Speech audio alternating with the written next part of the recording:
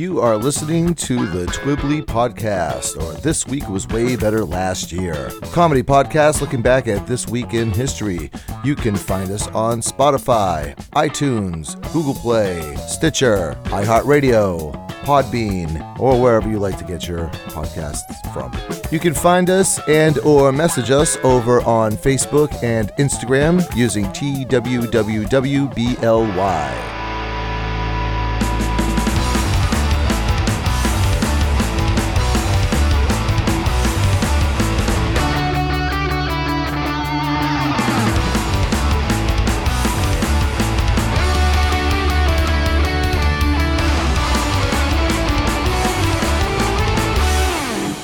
Alright, hey, welcome back to Twibbly, or This Week Was Way Better Last Year. My name is Bill with one L. With me, on a hot summer night, he will offer his throat to the wolf with the red roses. It's Mr. Jeff McLarge. I bet you say that to all the boys. What's up? Oh, man, I've spent part of my day reading reviews of stand mixers. I don't know, that sounds super exciting to the audience, but... For the love of all the creatures big and small, how old are you? Right, well, we've already established that I'm either 1,000 years old or I'm not. As the audience knows, I cook. As you know, I cook a lot. I'm always excited to make things from scratch. So as I was preparing for my daughter's birthday, I made a ton of food from scratch. And in the course of making that ton of food, I destroyed my stand mixer. Also, my hand mixer, which was taking over for my stand mixer. I burned out 2 motors trying to make all the food that I made for her birthday. And I made a big devil's food cake from scratch with chocolate buttercream frosting, also from scratch. I saw pictures, and I was very disappointed at the very low level of vulgarities that were on her birthday cake. I did contemplate writing swears all over her cake, but I decided not to because I actually, the history that I have with making birthday cakes for my daughter's birthday is I call them future therapy topic cakes because they're probably going to be a topic in a therapy session sometime in the future for her. Either I do something dumb like try to frost them when the cake is still warm and then turn it into a big mangled mess, or I wait until the cake is nice and cold and I frost it and it looks beautiful and I dropped something on it like all my plates, which I've done, or I try to draw a picture of Elmo and it looks like Elmo the serial killer, or I misspell stuff, or like I just have this terrible history with making cakes. And usually I make a box cake. And this year I didn't want to make a box cake. And I said, next year you're making a box cake. Next year you're going to be 18 next year, Meg. You make your own cake. It's funny when you start thinking like, I wonder if buttercream frosting is supposed to smell like a burned electrical motor. That's really weird. Because that's what it smelled like. And I don't know if you've ever smelled burned electrical motor, but it smells terrible. Yes, it has its own smell, really. It does. It smells like somebody starting a bonfire of CDs. Like that's what that's what it smells like. It's awful. Yeah, burning wires. I actually at work one time. Such a ding dong. I don't remember the order of everything that happened. All I know is that I left the brake on with the motor running and went to brake. Okay. Right.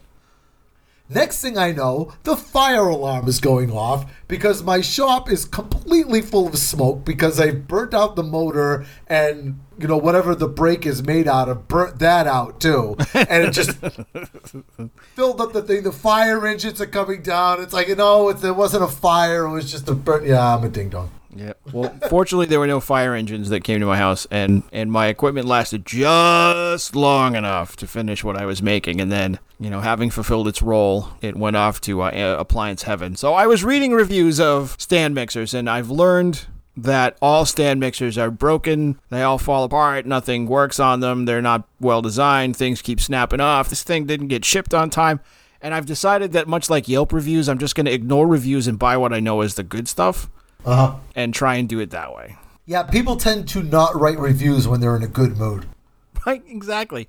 Even the good reviews are like, it arrived on time. Like, okay, well, that's good. Do you make anything with it? Did you even take it out of the damn box? But the bad reviews are like, my cake came to life and it ate my dog. Like, what? Well, that's a problem. Like, what are you using for ingredients in your cake, Or somebody's like, yeah, I make 77 batches of cookie dough on a Sunday. 77 batches? The thing probably committed suicide after the 30th batch. match. Like, get me out of here. Like, what the hell? What hell did I end up in? All right, so this is going to be the week beginning April the 4th. But before we get the show started, I have my very popular and always very well-received trivia question. Jeff, I picked out an easy trivia question for you this week, or at least I think it's easy. I think it's going to be easy for you. All right, well, we'll try. All right. There is a Monkees song. Yeah. It charted in the States. It charted in England. But it had two different titles. In the States, it had one title, and it was called, in England, Alternate Title. All right. You know what? I know this one. Okay. So the question is, what was the name of the song in the United States, and why was it called Alternate Title in the United Kingdom? Ooh, I know that too. Okay. Well, the listeners will have to wait till the end of the show. This is going to be a sample-heavy episode of Twibbly. So, what do we have for our first day? April 4th? Well, knowing it's going to be sample heavy, I think that I should refer to you as DJ Billy Bill. I hope you don't, actually.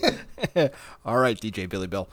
Our first day, April 4th, 1981, the 26th Eurovision Song Contest takes place and ends, mercifully, with the winner being a song called Making Your Mind Up by a band that I do not believe went anywhere else, called Bucks Fizz. Love can hit the top, you gotta play around, but soon you will find that there comes a time for making your mind up. Yes, it's now I bring this up not because anybody has heard this song, and I'm sure the people in Europe who are like, this is the greatest song of the year, and then immediately like, could you march them out into the ocean, right? And then they immediately forgot this song existed. I wanted to talk about the Eurovision Song Contest just as a thing. Whenever people talk about ABBA, okay? Yep.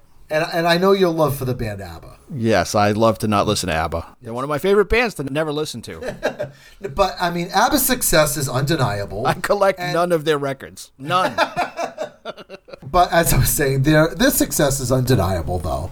And the only thing I really know about them is they were the Eurovision contest winners. And I don't know what the hell that even means. Please explain the Eurovision contest. So take all the drama and excitement of the World Cup. Okay. Already we've lost half of the audience to Twibbly when I say that, but it's an overly complicated, continent-wide version of American Idol where songs are pitted against one another in a sort of bracket until the number of votes are cast by audiences all over Europe to make one song win among all others. Now, you may not realize it, more than just ABBA have come out of the Eurovision Song Contest.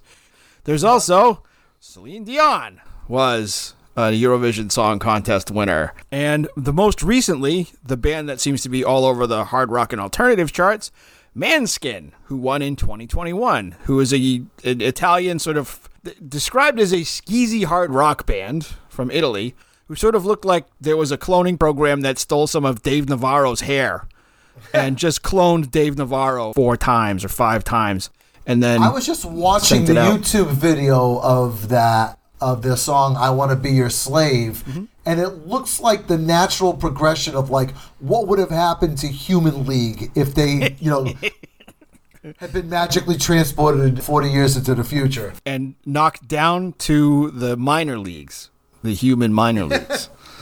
So Katrina and the Waves actually won the Eurovision Song Contest like way after the fact of them being famous. yeah.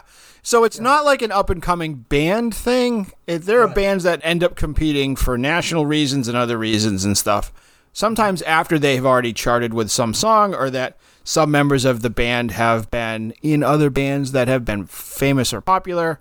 There's an element of theatrics to it. There's a bunch of politics that's part of it. It's like a big, dumb deal. Did you see who won in, I think it was 2006? It was like this Finnish death metal band called Lodi or Lordi or something like that. I think they threatened and or murdered every other contestant because there's no reason a band like that would have or should have won. So without some element of threat. So the way that it works is like your country votes on your band, right? So there's a lot of nationalism that gets dropped into this that makes this happen. In Europe? Weird. And yeah, exactly. It's the weirdest thing. And I think that, I don't know if it's proportional voting, so like a country with a smaller percentage of people has a bigger vote, which is why like ABBA wins and Canada wins, and because they have fewer people, but their votes are expanded because of it. That's not an argument against the Electoral College. I don't know what is. I went back and listened to that Lordi song that they won with, and it has all the like the horror. They look like Gwar, but they're like the silver platters from the Bloody Brady Bunch. Like, there's nothing going on in that song. But it's funny to think of this thing that is just, it's been going since 1956. It's got to be like a post-war, like, this will keep the Germans and French from killing each other. What we need is more, like, croony-type music to pit it up to solve international disputes. It's worked so far, so let's not... Right, yes. Let's not risk it. All right, moving on to April the 5th. April the 5th, 1978, a short-lived CBS TV series called The Amazing Spider-Man debuts. Which I loved when it was on TV. I remember watching, because Spider-Man has absolutely been my favorite superhero as long as I've been alive. And I just remember almost like an audible slide whistle of disappointment watching it because he didn't swing. He didn't have webs to swing from. And whenever he like threw the web, it was just like a bunch of like clotheslines tied together. It was awful. I remember that a lot of the episodes ended with like the waka chika waka chika waka chika music and him hanging underneath the helicopter. Yes. A lot of the episodes ended that way. And then he never fought any supervillains. The closest he got to a supervillain was Christopher Lee as the leader of a cult. But Right. you know, that's like the silver age of superhero TV, right? There was Hulk, Marvel. Wonder Woman, DC, too, yeah. right? It was at that time too. There was a short-lived Captain America that was going to be a show with Red Brown, but they ended up making 2 TV movies that were atrocious that were on. There was the Amazing Spider-Man. They brought the Hulk back for a couple of like movies with Thor. And they're still trying to figure out how to do special effects and things and make them interesting. And they just didn't know. So they made like detective shows. It was like a detective show with Spider-Man in it. All those shows had like this common, watch this, thread where the only intellectual property they seemed to have paid for was the character itself. Right. Because like you would think that it's okay, we're going to make the Amazing Spider-Man. All right, we're going to have the lizard? No, you can't have that. That's extra money. Dr. Right. Octopus? No. You bought Spider-Man. That's it. Hey, can we have the things where he swings from building to building? No. I think part of it, too, is like, look, if we do Dr. Octopus, how are we going to do his tentacles? I don't know. All right. And well, if we do the Scorpion, how are we going to do his like scorpion sting tail? You know what? I'm not sure. I don't think we can even do that. Well, how do we make, what's his name? Nicholas Hammond, right? That's the guy that played Peter Parker. How do we make Nicholas Hammond swing from building to building? We can't do that. It's 1978. We don't have that technology. You got to come back when we have computers that can do this kind of stuff, in 35 years. Have I ever brought this up before? And if I have, I don't care. I'm doing it again. The Brady Bunch. You already mentioned the Brady Bunch once. I did. The Brady Bunch Spider-Man connection. Nicholas Hammond, yes. Well, Nicholas Hammond played Spider-Man in these movies. Yes. But he was also the big man on campus in the episode when Masha gets hit in the face with the football, right? Yes, gets her nose broken. Yes. Oh, my nose. Very famous. Right. Now, fast forward years later, right, to Fox Kids Spider-Man, which is arguably the best cross-media representation of Spider-Man. Okay. Fox Kids ran for about 5 seasons in the 90s, right? Yep. Now, the guy that did the voice for Spider-Man on that series was Christopher Daniel Barnes. Yep. And he played Greg Brady in the Brady Bunch movies. Oh. Is that the one that had the theme song by, was it Joe Perry? Yes. Yeah, I think I watched the first season of that when it first aired, and then I either went to England or I moved. So yeah, I remember the show being really, really well put together too. They're super good, and they're all on Disney Plus, which I understand your kids unwittingly subscribed you to. Yeah, yes, they did. Which your daughter gave herself as a birthday present, apparently. Yeah, apparently, yes. I'll have to check it out. There are some other versions of Spider-Man that have come out that have been, I'm not counting the recent spate of films from Raimi all the way forward have been, sort of this landmark for special effects and superhero storytelling for each of the different Spider-Men that there have been, for the times that they were released. But there have been some other animated stuff, like, didn't they do like a Spider-Man, not Spider-Man 2000, but Ultimate Spider-Man and some other stuff? There have been a number of Spider-Man animated series, and I've tried to watch them all. Some of them are good, some of them are horrible.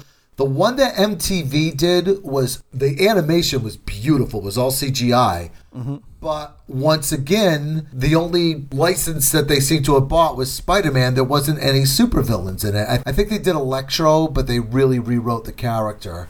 One of the better ones was called Spectacular Spider-Man, which was out right before Disney bought Marvel. Even though the animation style wasn't my favorite, the stories were fantastic. That was probably the best representation story-wise of Spider-Man. I still go back and every now and then I watch the Ralph Bakshi ones from the 60s, and I watch, if I can bump into it, Spider-Man and His Amazing Friends, which is the one I remember the most from being a teenager. Yeah, those are on Disney Plus, you'll be happy to know. I don't know about the one from the 60s, but the one Spider-Man's Amazing Friends are. I just watched it 2 nights ago. That's where I first saw Wolverine, was on that show. That's where I first saw Submariner. All right, moving on to April the 6th. April the 6th, 1930. Hostess Twinkies are invented by bakery executive James Dewar. Do you like Hostess Twinkies, Bill? I could live without them. I mean, I'll eat them. I won't put it in my mouth and then make believe I like it. I mean, they're okay, but as far as Hostess goes, mm-hmm. I like basically everything else they make. I think about Twinkies and I think about the weird path that snack cakes as a thing have taken from when I was a kid until today. Where today they're like, are you sure you want to eat that? I know this isn't an apple, but it's probably all right if you just eat one of these. That's the kind of the way that people handle Twinkies and stuff now. It's never I'm all right, I got to make lunch for the kids. I'm going to make a bologna and cheese sandwich. I'm going to throw in a bag of potato chips. I got to put a Twinkie in there and some strawberry milk. None of those things should be eaten. Yeah, everything you just said, there's a little bit of nutrition involved. Bologna, okay. There's got to be something in there. There's probably some protein in there somewhere. And then potato chips, well, hell, there's potatoes, right? At least one. Potatoes are a vegetable. Yeah, sure. But Twinkies, it's just this vat of chemicals that roughly tastes like food, I guess.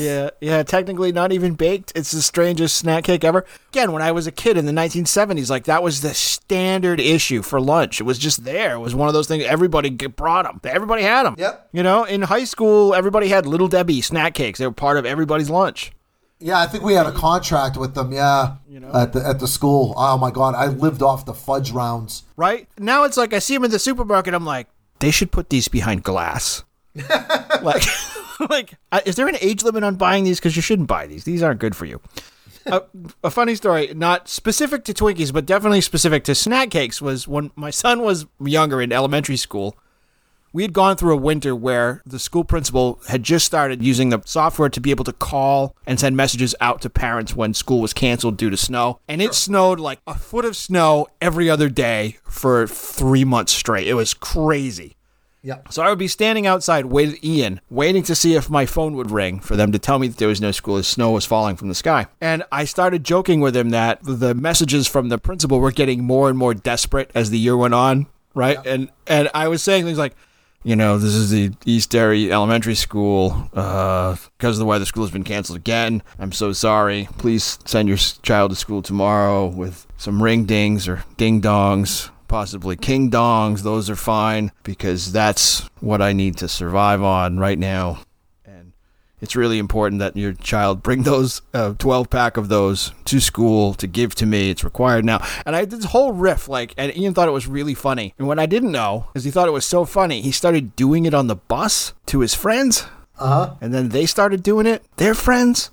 Oh, no, you went viral. So come springtime when the snow is all melted, I'm at a school function. They do a spring fling thing. They a pizza party and stuff. So there's 9 million kids and everybody's screaming and yelling, and I'm going through line to get pizza, and there's the principal, and he turns around and he looks at me, and I said, hello, and he goes, ring dings, huh? And I said, excuse me? He goes, ring dings or ding dogs. And I was like, oh yeah, you heard about that? He goes, people brought them in. And I was like, come on now. And he's like, it must have traveled. Your son must have been doing it for dozens of kids because it went all over the place and people brought him in as a joke.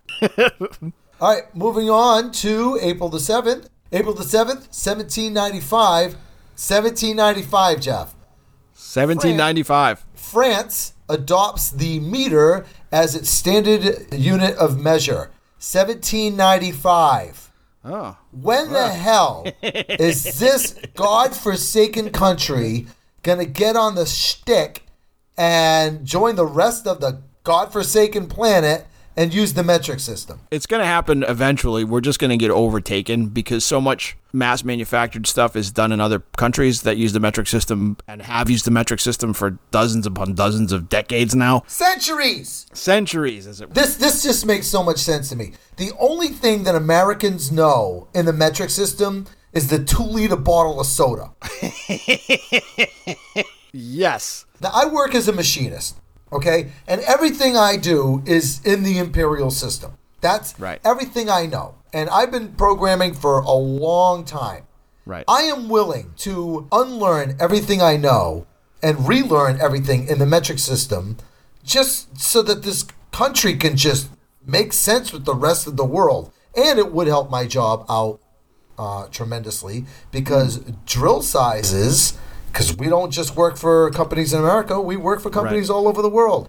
And their prints come to us with, stuff that we have to translate from metric into English. And drill sizes don't always translate well. Nope.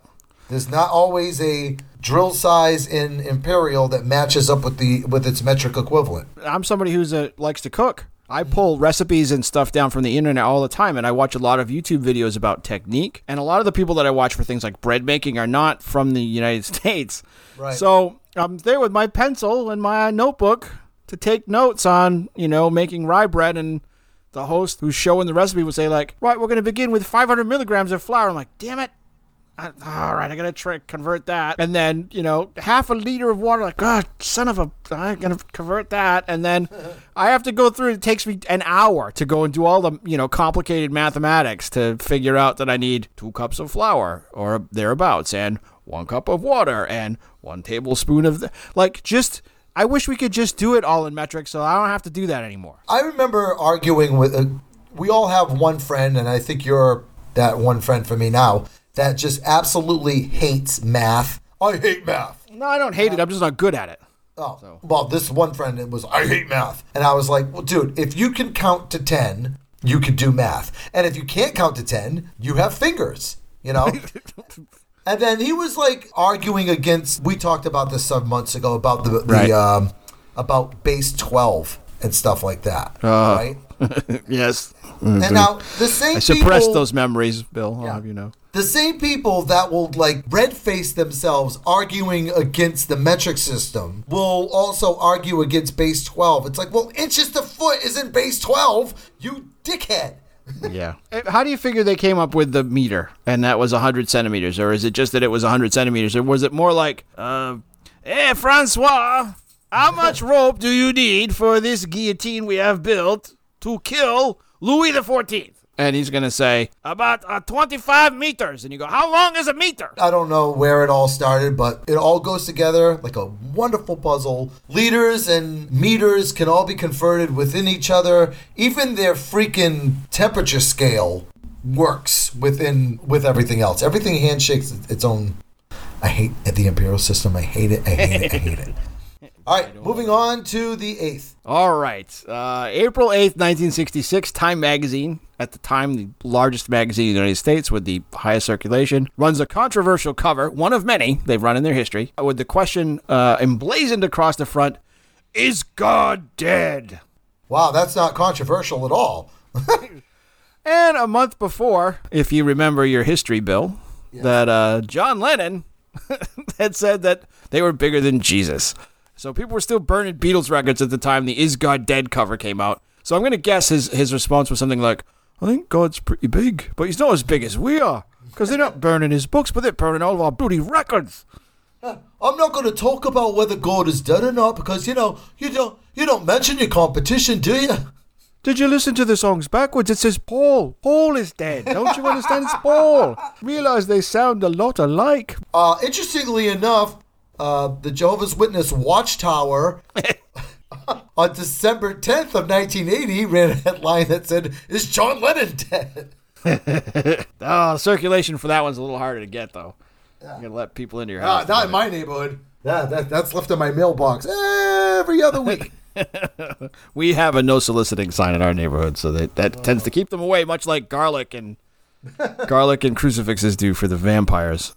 So I ended up writing the local Kingdom Hall a very polite letter saying, "Allow me to save you some stamps and envelopes. Do not come here or write me letters anymore." Effectively, you verified your address for them. Yeah, essentially. All right, so moving on to April the 9th. April the 9th of 1800, laughing gas, or chemically known as nitrous oxide, is first suggested as use for anesthetic by English scientist Humphrey Davy. Oh, hey, Davy. I enjoyed my experience of being dosed with laughing gas at the dentist, even though I had teeth pulled.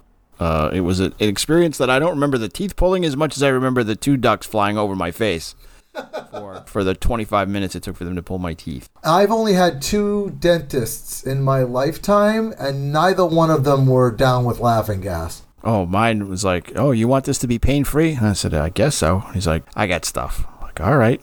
And it cost more, but it was worth it. It was like buying an upgrade to first class on a plane for the dental trips as they go.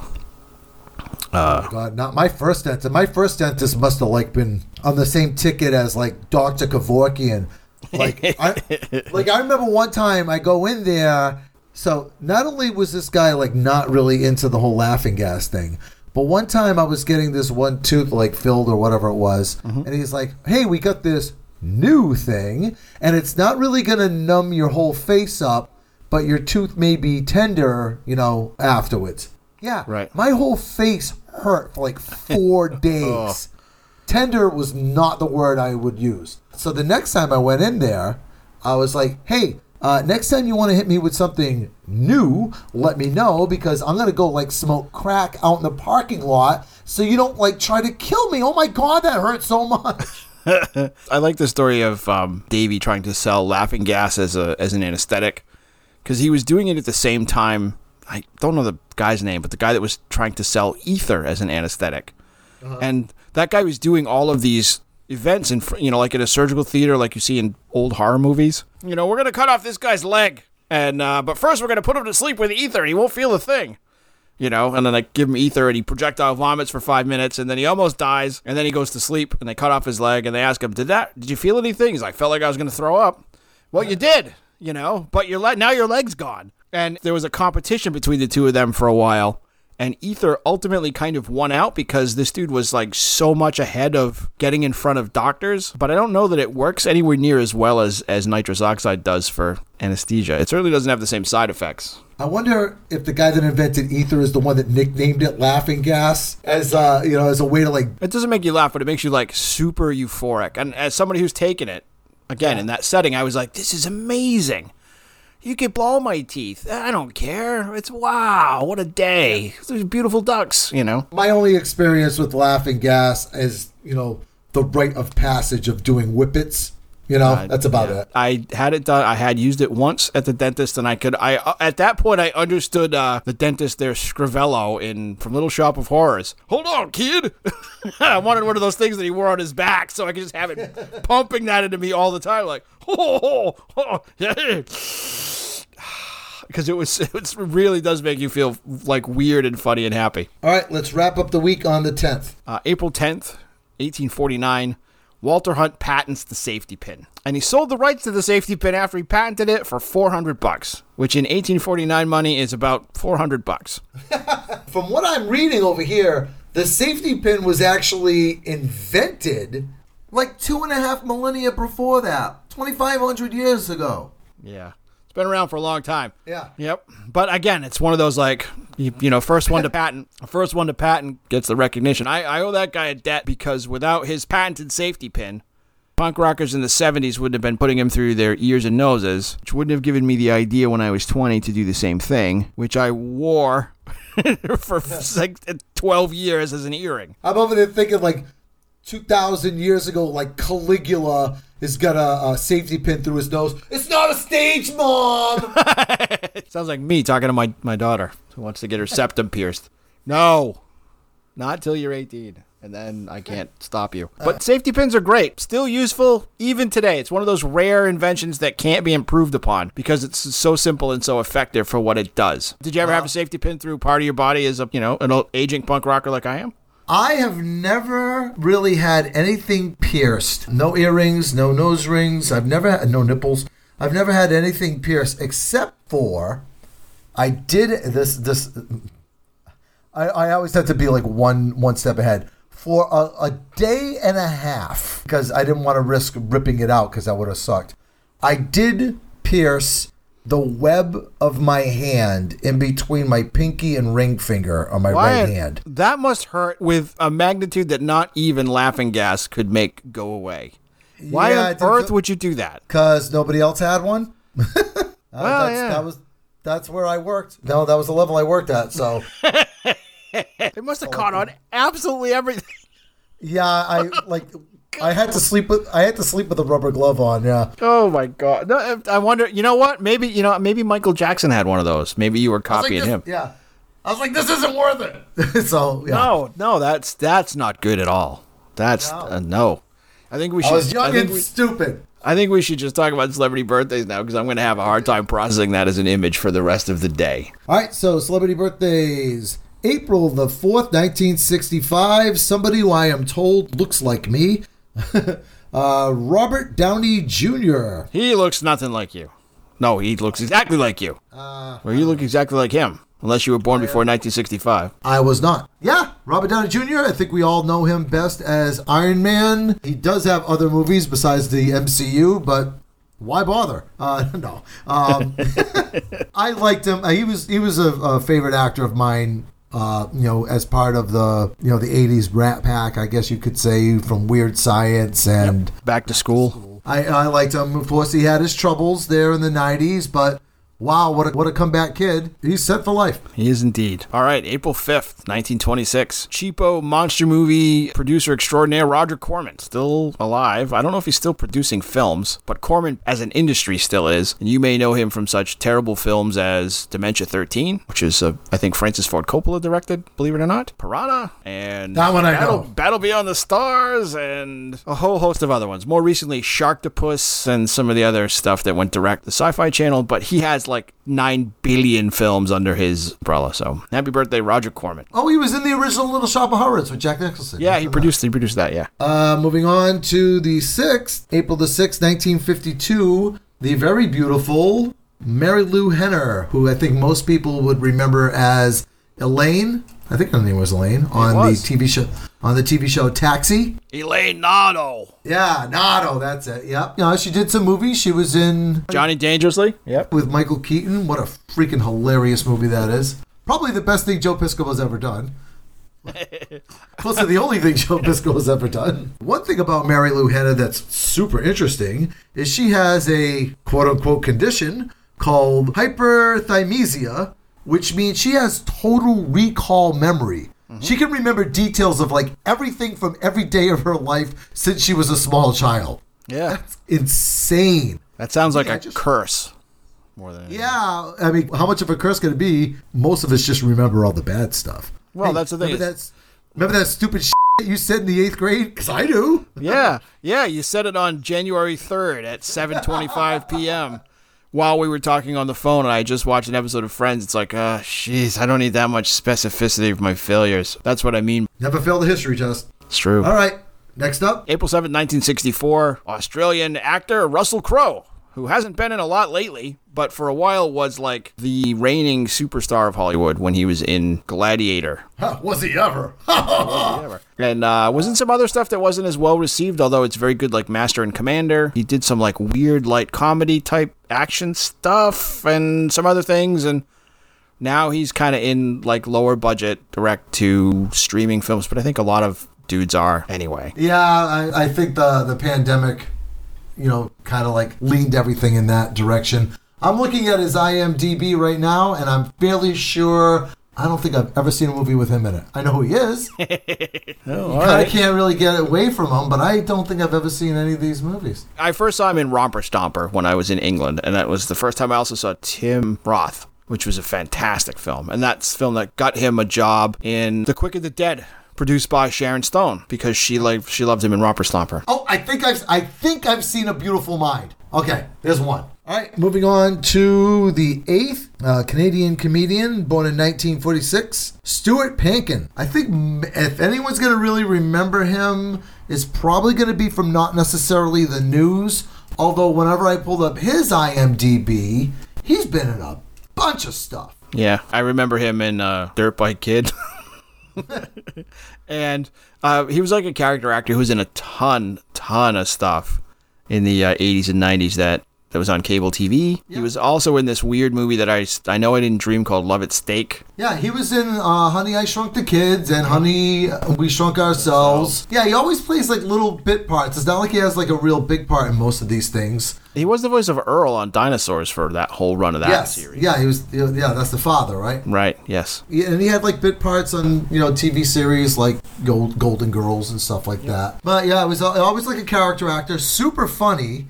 Yeah, it's almost like a shame that he wasn't bigger, but sometimes that's the way things work. He was funny in The Dirt Bike Kid.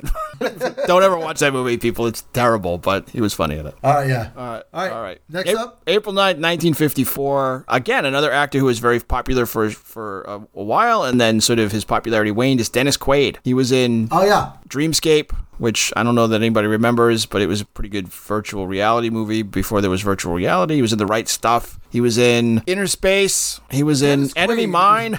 Yeah. Dennis Quaid is one of those things where his brother is Randy Quaid. Yeah. And prior to Randy Quaid being like cuckoo bananas and not allowed in this country anymore, people were like, oh, Randy Quaid. Oh, yeah, that's Dennis Quaid's brother. Now Dennis Quaid has become Randy Quaid's brother. Right. Follow me? Yeah, the non-crazy one is how people describe him. All right, and wrapping up the birthdays, I asked myself a question some time ago, and thank God for the internet. You know what the Willem Scream is, right? I do. All right. The Willem Scream is a Hollywood sound effect that you hear in a lot of movies. Star Wars uses them all the time. It sounds like this. Doesn't that sound familiar? Now, yes. I said to myself, I wonder what this guy looks like. I wonder who this is. I wonder who voiced the Willem Scream. And much to my surprise, it was somebody famous. Oh. Yeah, the Willem Scream was voiced by birthday boy, born April the 10th, 1921, Sheb Wooley. Now you're saying to yourself, I don't know who that is. I wasn't even sure how to spell it. That's how little I knew that name. Well, Sheb Wooley is the guy that voiced the Willem Scream, but he's also the guy that sang the Purple People Eater song. Oh. Everybody knows that song. He had one eye, one horn. Yeah. And he also wrote the theme song, and he was a cast member for the TV show Hee Haw. One of our cultural exports to rival the Eurovision Song Contest. Yeah. And more than once, the TV show Hee Haw would feature the worst song ever.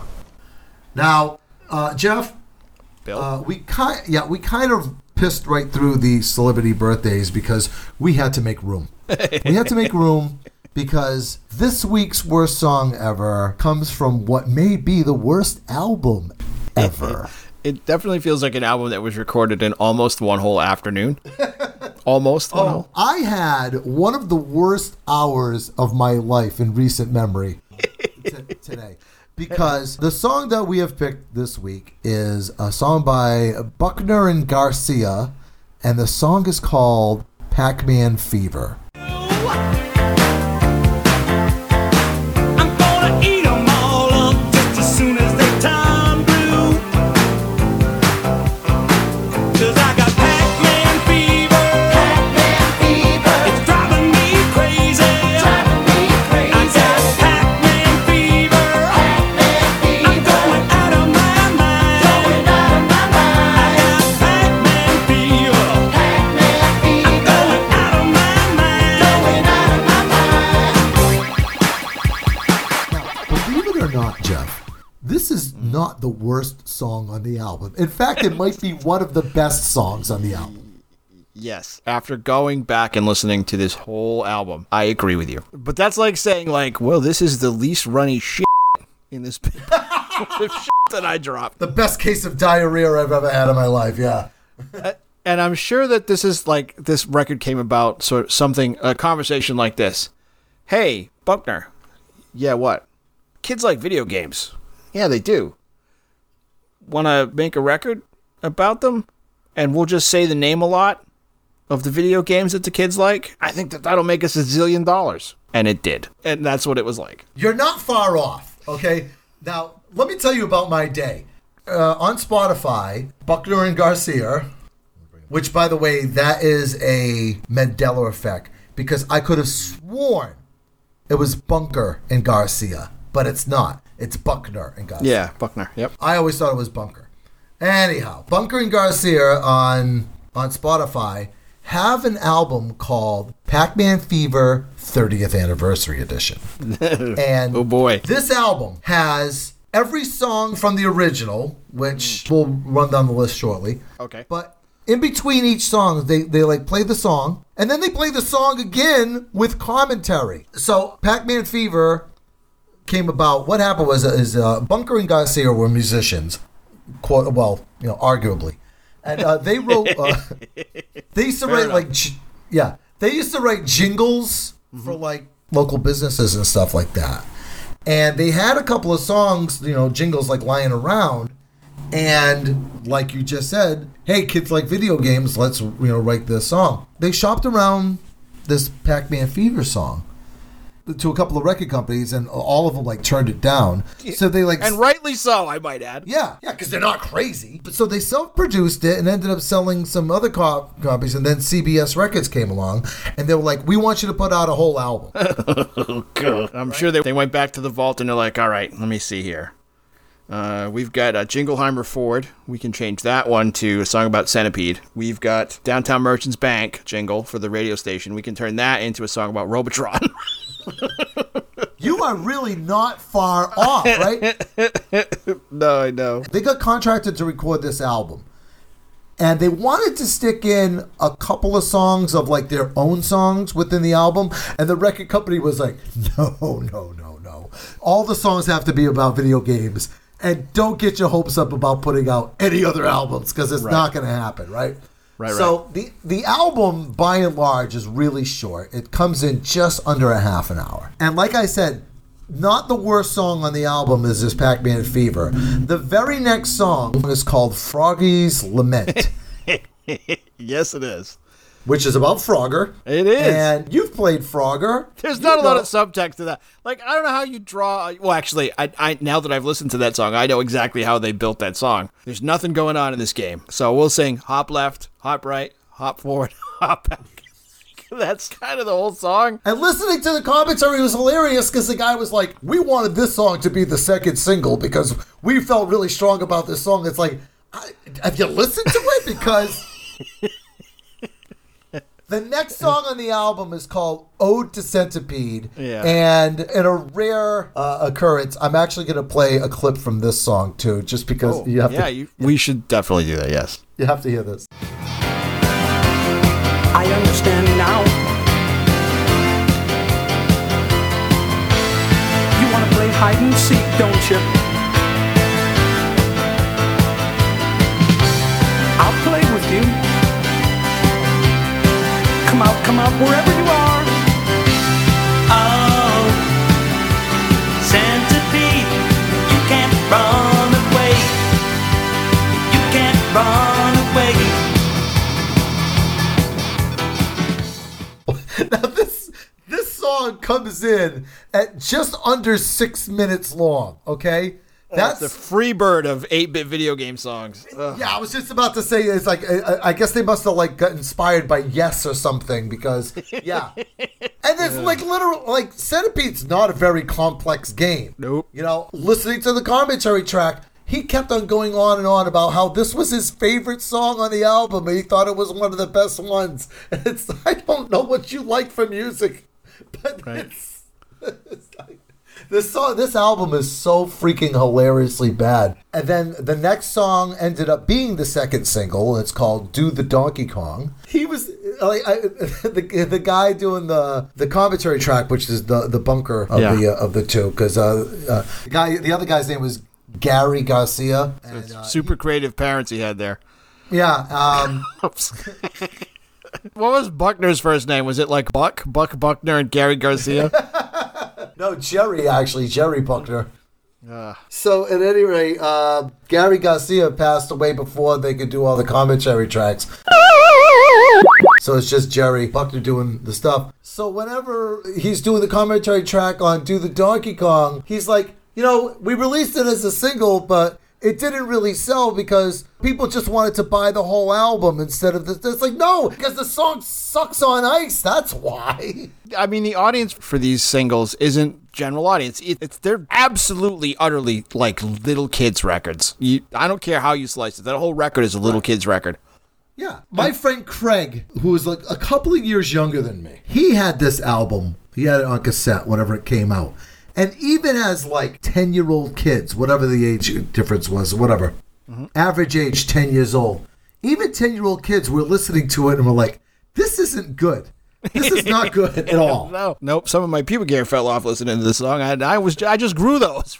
I was working on that, you jerk. Oh my God, it's regressed me out of puberty. I don't like girls anymore. It's like, I taped this song off of WCOZ on the boombox that I got for Christmas when I was like 11 or 12 years old. Yeah. Right before I recorded I Love Rock and Roll by Joan Jett and the Blackhearts from the same show. And then this song was gone from the I mean, I used to tape stuff all the time.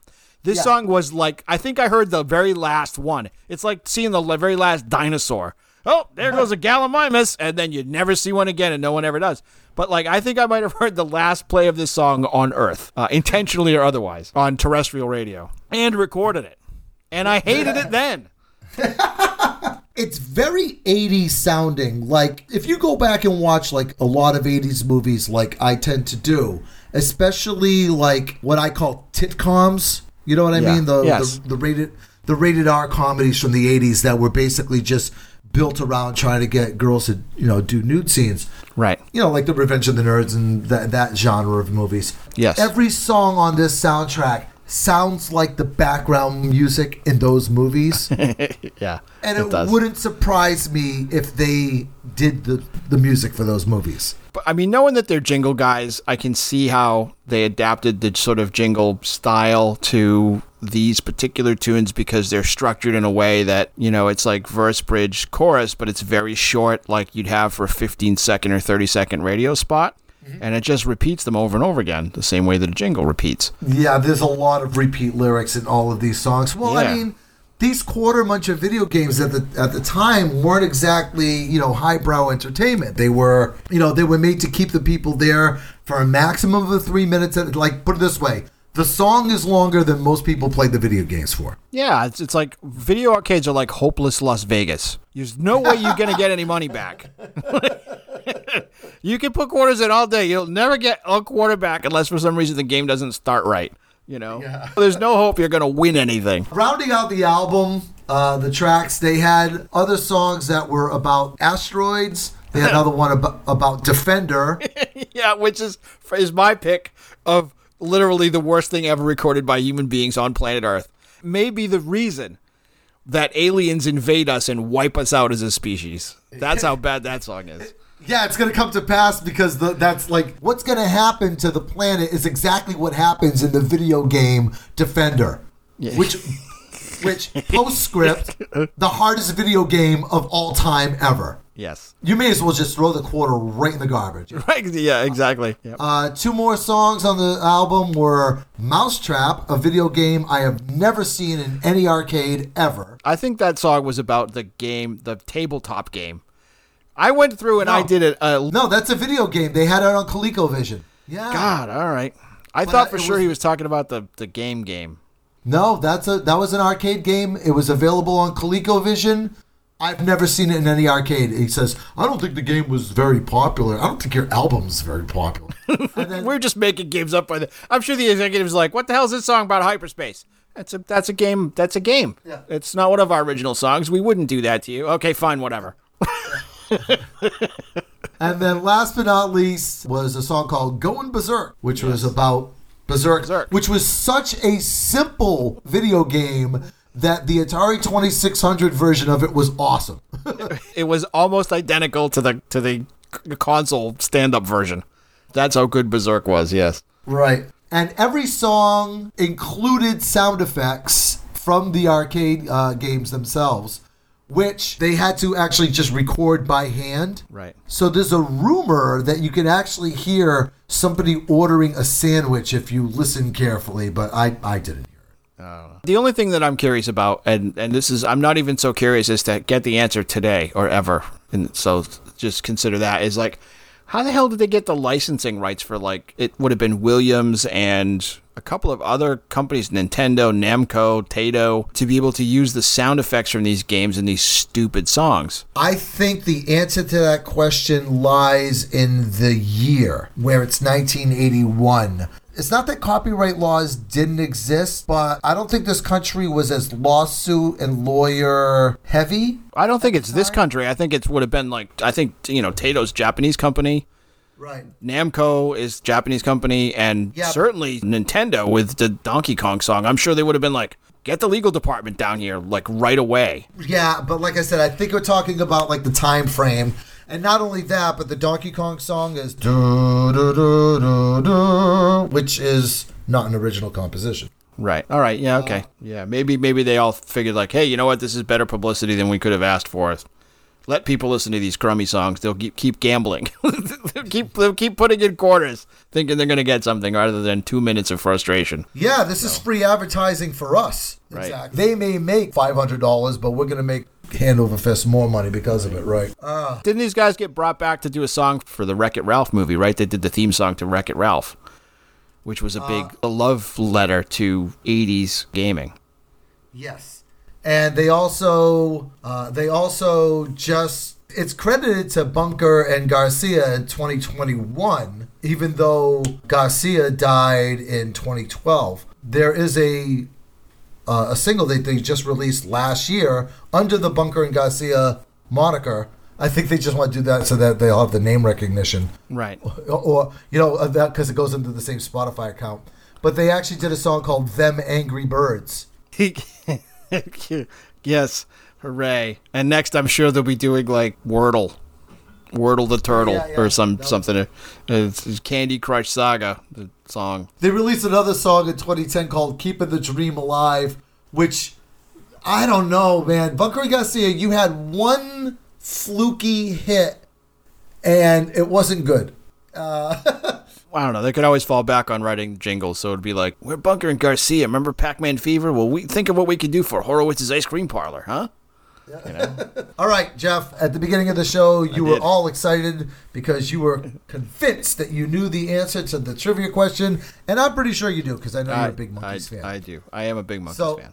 Let's review. There was a hit song by the Monkees. It charted in the States, and it charted in the United Kingdom. Yep. And it had two separate names. In the United Kingdom, the song was called Alternate Title. What was the American name of that song? The American title of that song is Randy Scow's Git. Okay. And the second half of the question is, why was it not called Randy Scow's Git in England? Well, okay, so I'll phrase it this way. If the Beatles had released a song in the United States called Alternate Title, and on Meet the Beatles they had a song called Alabama Redneck Dipshit, it probably wouldn't chart here in the States with the original title. So Randy Scow's Git it's like horny guy from Scow's jerk. Scow's is a place. Randy means horny. Yep. Scouse or Scouser is like somebody from Liverpool. Yep. And Git is a fool. Yeah.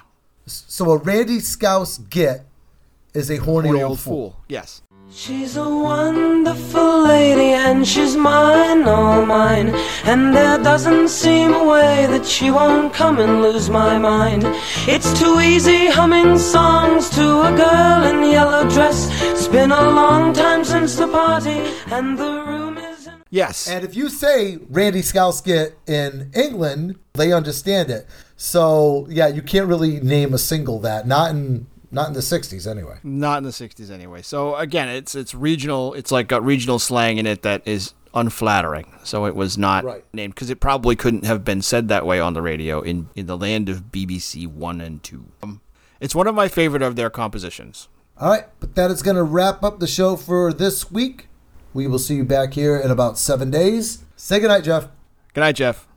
Bye, everybody. Bye, guys. A special thanks to James Costa for our theme music. Find us or message us on Facebook or Instagram at Twibbly or TWWWBLY. Subscribe if you haven't already, and tell your friends.